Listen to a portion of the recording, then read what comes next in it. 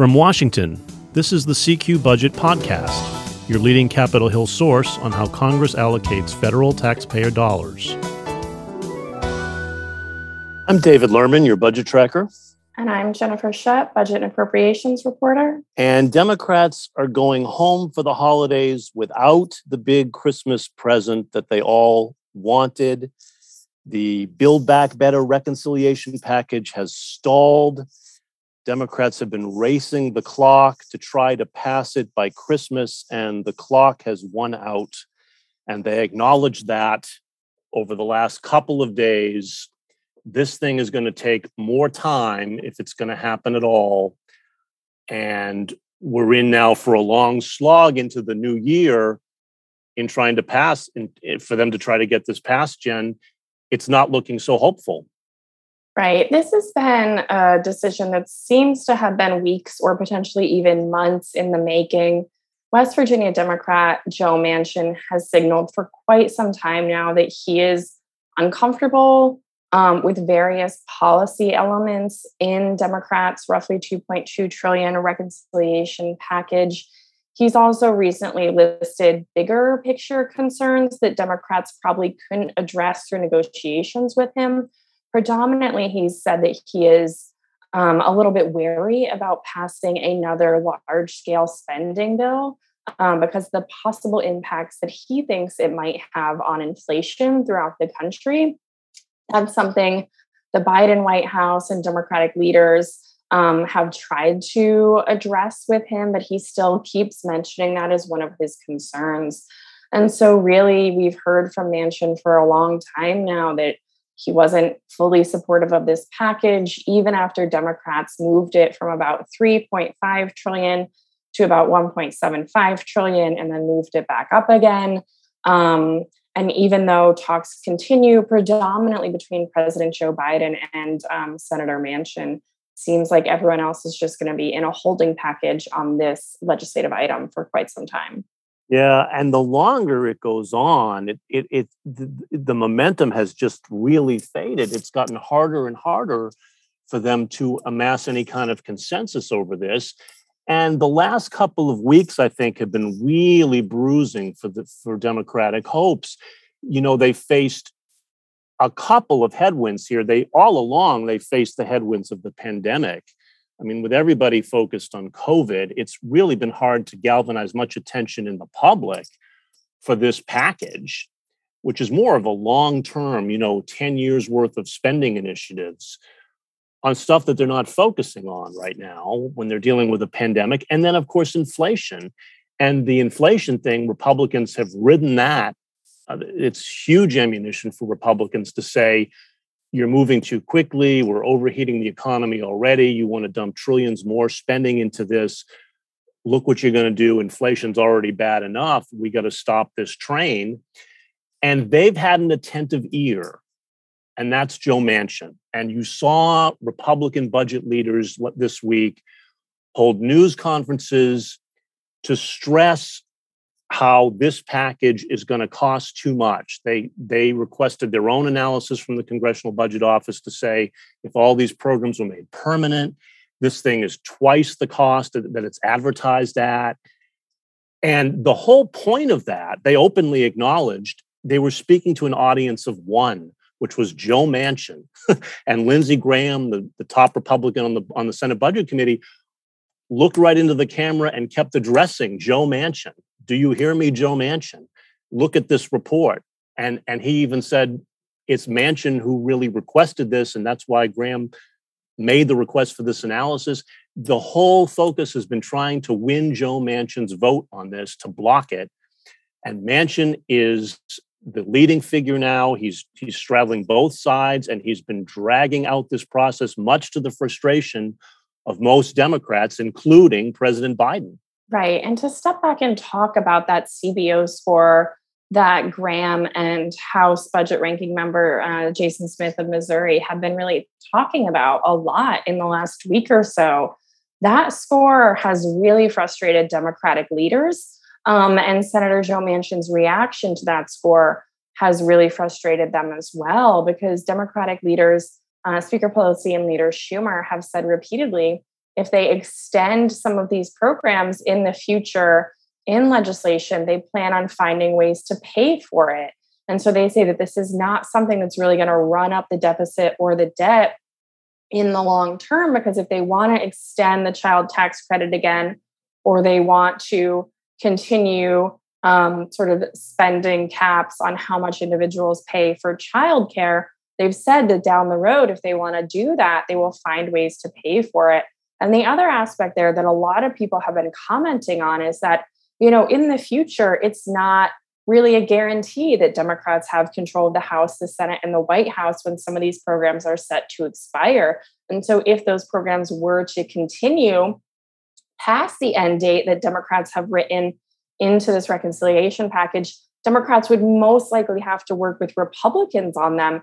And so how those are paid for and what extensions look like would probably have to be bipartisan, because remember, the only time that Democrats or Republicans can use this fast track budget reconciliation process to get around the Senate 60 vote legislative filibuster is when they have unified control of government, because the House and Senate have to adopt a budget resolution and you have to have a president willing to sign that legislation.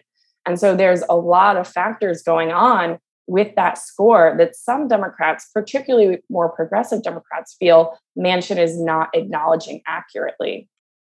Right. You make a good point. Democrats called it a fake score, essentially, because it assumes that all these programs would be extended without any new money for them. And so it would add $3 trillion to the deficits over 10 years. And of course, they do say, well, we will pay for it. But then the question, that didn't satisfy Manchin. That's the problem, because then the question is, well, how? Show your cards on the table. How are you going to pay for it? Because until we know that, Manchin is not comfortable with it. And that's the same argument Republicans made, was if you're not going to add $3 trillion to the deficit, show me where's the money going to come from? Because these programs will get extended once you create them. And so that's where there's a disconnect, and they can't win Manchin over. And that's a real problem. And they've got to cut a deal with him in the next couple of weeks. Biden and Manchin are trying. They've had more talks this week, but they've got to cut a deal with him on how much is this really going to cost? How much are they really going to be able to pay for? Is there some price tag Manchin can accept here? Because this ain't it right now. That's the fundamental challenge they have, it seems to me. And if it doesn't happen in January, boy, it really gets tough, because the closer you get to the midterm elections next year, paralysis sets in and nothing happens, and you get a lot of finger pointing on both sides. I mean, this was their real one shot.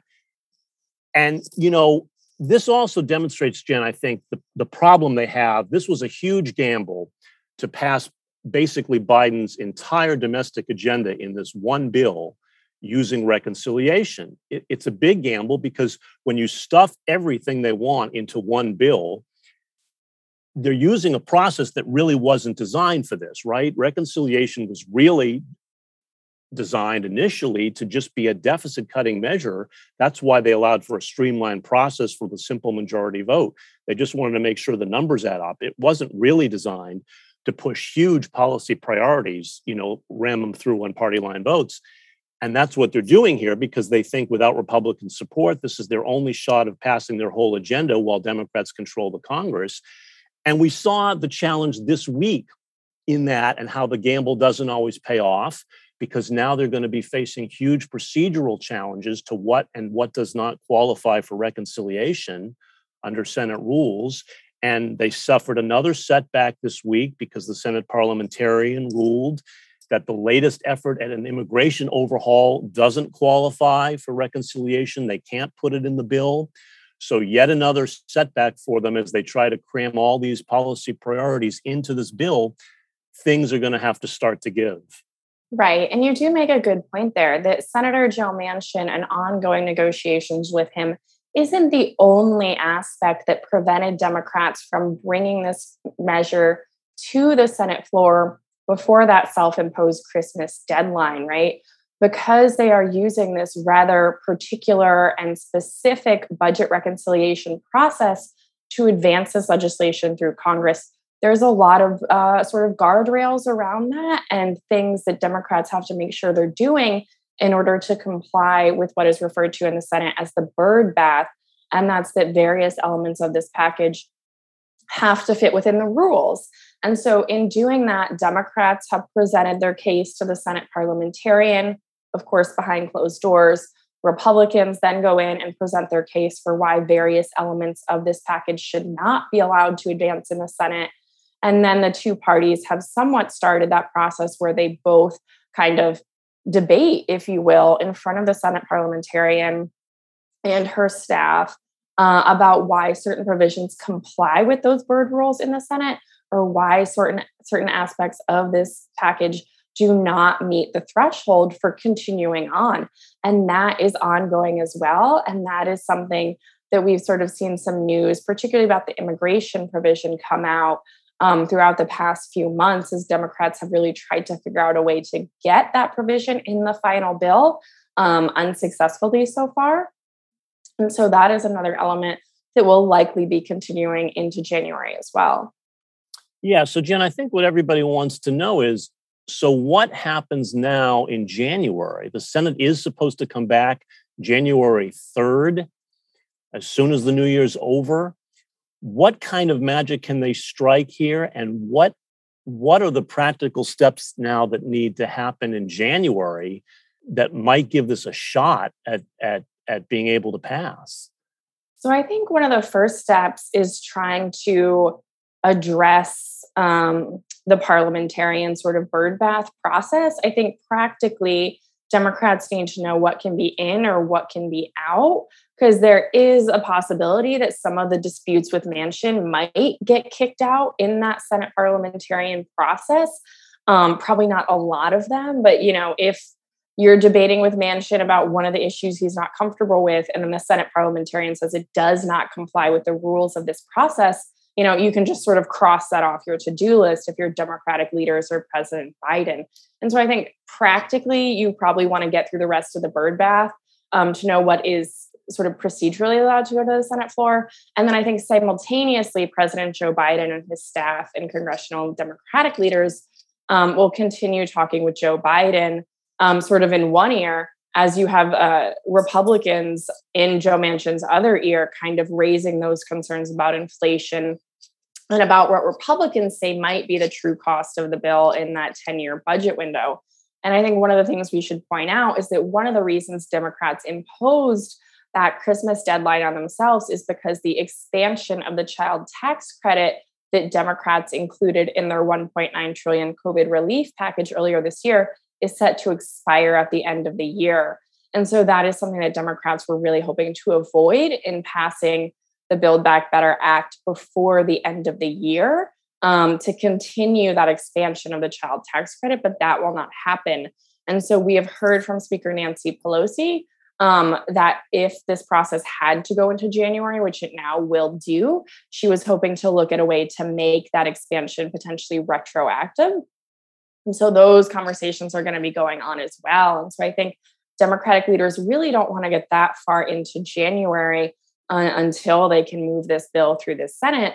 But of course, as much as they may want to move on a fast timeline, Joe Manchin is really the one determining that. Yeah. And the child tax credit has been a huge sticking point, of course, because of the cost, right? I mean, that's one of the key drivers here, where if you make these programs permanent, I think the child tax credit alone, they could only afford to extend it for a year under this bill. If you make that permanent over 10 years, it's over $1 trillion in new costs that has to be paid for. That's why that's such a huge issue. It's just the sheer cost of it. And Republicans are complaining that they've given up on the idea of having a work requirement, that it's a payment for everyone, regardless of whether they work. And that doesn't sit well with Republicans, but of course they're not key to passing this. So we don't know. I don't know if Manchin insists on the work requirement or not, but that's another issue to this. That's one of the huge obstacles to this whole package, along with another. There's several others, Jen, right? There's a methane fee, a fee on methane emissions as part of their climate change program that Manchin doesn't like, and several more. Right. And so aside from the parliamentary process And aside from addressing some of Manchin's sort of bigger picture concerns, there are still some rather challenging policy disagreements among Democrats in this legislation. And so those negotiations are going to be ongoing, predominantly with Manchin, because it seems like at this point, Manchin is really the one member of the Senate Democratic caucus that is not on board with this. Right. And then we haven't even talked about, but Democrats among themselves haven't ironed out how they want to lift a cap on state and local tax deductions. And this paid family leave program that Manchin doesn't like. They're still trying to find some compromise on that because they don't want to give up on that whole idea of, for the first time, having a national program to help workers take time off if for a sick relative or for having a baby. Huge issues here that are yet to be resolved. It does bring up the question, Jen, if this proves too big of an apple to chew, can they break it up into pieces and sort of start from scratch here and take it one chunk at a time? I don't see Democrats doing that. I think you're going to run into something similar in terms of concerns from progressives or centrists that you ran into with the bipartisan budget package, right? Progressive Democrats really wanted to hold on to that bipartisan infrastructure bill in the House until the Senate passed the reconciliation package, because progressive Democrats were really concerned that if Congress cleared that bipartisan infrastructure bill, which of course they've done, that momentum behind the larger, slightly more left-leaning reconciliation package would stall in the Senate. And I think we've definitely seen some of those fears from progressive Democrats sort of come to light in the past week, and they have begun sort of revoicing their concerns about the order of events here. And so I think if you were to try to break up the reconciliation package, say into, even just two pieces, I think there would be a lot of concerns from Democrats, particularly progressive Democrats, of what goes first and what goes second in terms of what might actually get stalled.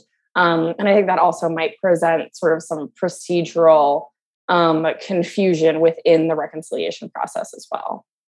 Yeah, I mean, that's the other thing is procedurally, I don't know if it's practical, because without any Republican support, if you rely on using the reconciliation process, the problem is you really only get one bite at the apple here, maybe two if you work some procedural magic. It gets complicated, but at most you could break it into two pieces, I think, and I'm not sure that helps you much. So January is now going to be a critical month for making something happen, because it seems like the longer this drags out, momentum for it is going to start to fade pretty fast. I guess they get a holiday break, but they'll be back at it early January, and hope they're going to try again and hope they can pass something. All of President Biden's agenda domestically is on the line with this package, and we don't know where. As of now, it's stalled, and it's going to take a lot of work and some heavy lifting to get it across the finish line. But CQ and Roll Call will be covering it all for you as always. A quick programming note: this is actually the last podcast for this year.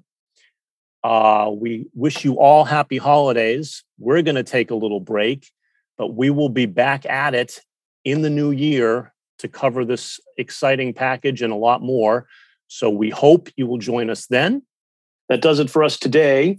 If you have any questions or comments about our podcast, we'd love to hear from you. You can always drop us an email. The address is cqpodcast, one word, at cqrollcall.com. The CQ Budget Podcast is produced by CQ Roll Call, a leader in nonpartisan political and policy news and analysis for more than 70 years. CQ Roll Call is part of Fiscal Note, a global technology and media company. Thank you all for listening. I'm David Lerman, your budget tracker. And I'm Jennifer Shutt, budget and appropriations reporter. You can always stay up to date by subscribing to the CQ Budget newsletter. Be sure to subscribe to this podcast. You can find us on Apple, Spotify, Stitcher, NPR One, or just Google the phrase CQ Budget Podcast. And we'll be back next week.